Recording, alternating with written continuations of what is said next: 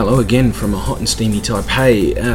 The daytime top today hit 31 degrees and it was actually raining during that time, so it really was pretty steamy over here. Anyway, on to business. The day started off again with quite a bang over at the main convention centre.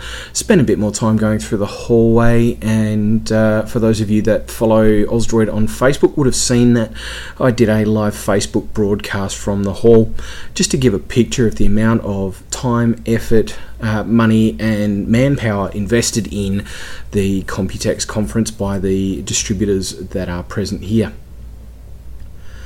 I then spent some time going over to a different hall. One of the things that isn't immediately obvious if you head to the convention centre is the fact that there is actually multiple locations that are in use for Computex. So I spent a bit of time travelling between locations today, and there'll be another article regarding a chat I had with Near Technologies, hopefully appearing on the site tomorrow.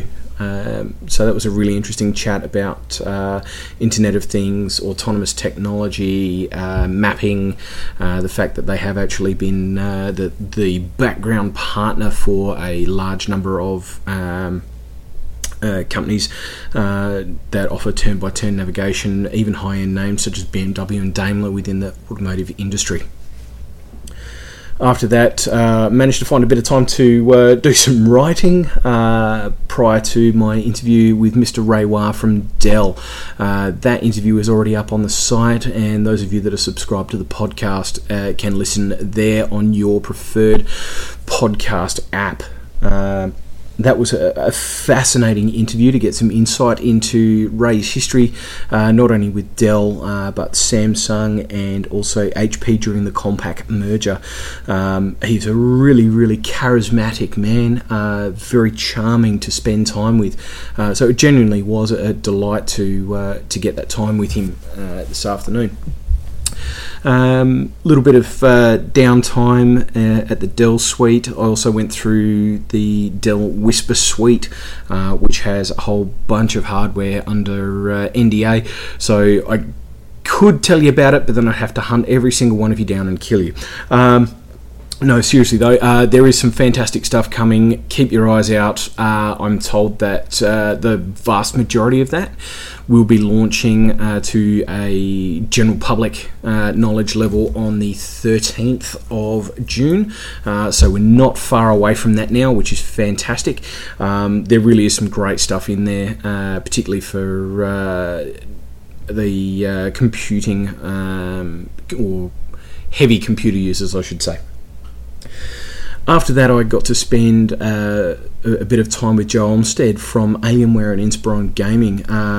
He is a genuinely passionate gamer, which just his energy in describing and talking about the products, the development cycle, and the fact that he believes that he and his team are advocates for the Alienware consumers, taking their wants and needs to the design table, really shows to me, and in some respects epitomises the passion and drive that I've seen from all of the staff of Dell Computers that I've spent time with while I've been over here.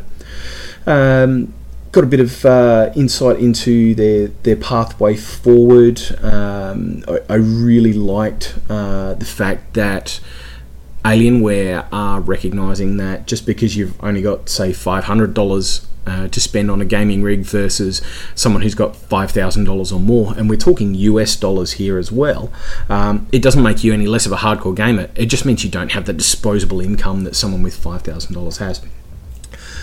So that was fantastic to be able to spend time with him. I then got the opportunity to spend time with Matt McGowan, who operates in a consulting role for Dell, and he is another one who immediately comes across as very, very passionate, very knowledgeable. He was very strongly focused on 2 and 3 year road maps for the company, which is great news for consumers. Obviously, he spoke to me about the all-in-one PCs that were launched yesterday.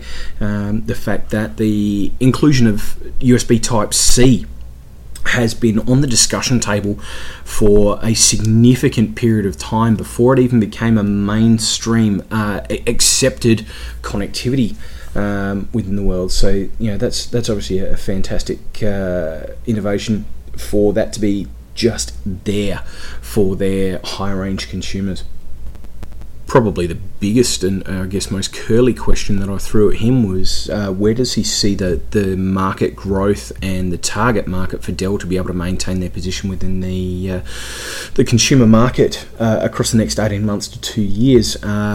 Clearly there's a number of market silos that they're targeting when they're talking about video playback, VR, battery life for mobility. There's a lot there, and there's a number of markets that everyone, even Dell, who are reasonably well recognised as being innovators, can actually make some progress forward in the market. So it's been a pretty full-on day from there. Managed to get a little bit of downtime this afternoon to do some writing for the site. Got a couple more articles coming up, hopefully a little bit later on tonight or first thing in the morning, Australian time. Until then, thanks for listening to the Day 2 wrap-up of Computex. If you're looking for any news, reviews or articles about Android, consumer electronics or anything just generally in the geeky world, you can catch that on Ozroid.net. You can get us at Ozroid on Twitter or via the Ozroid Facebook page.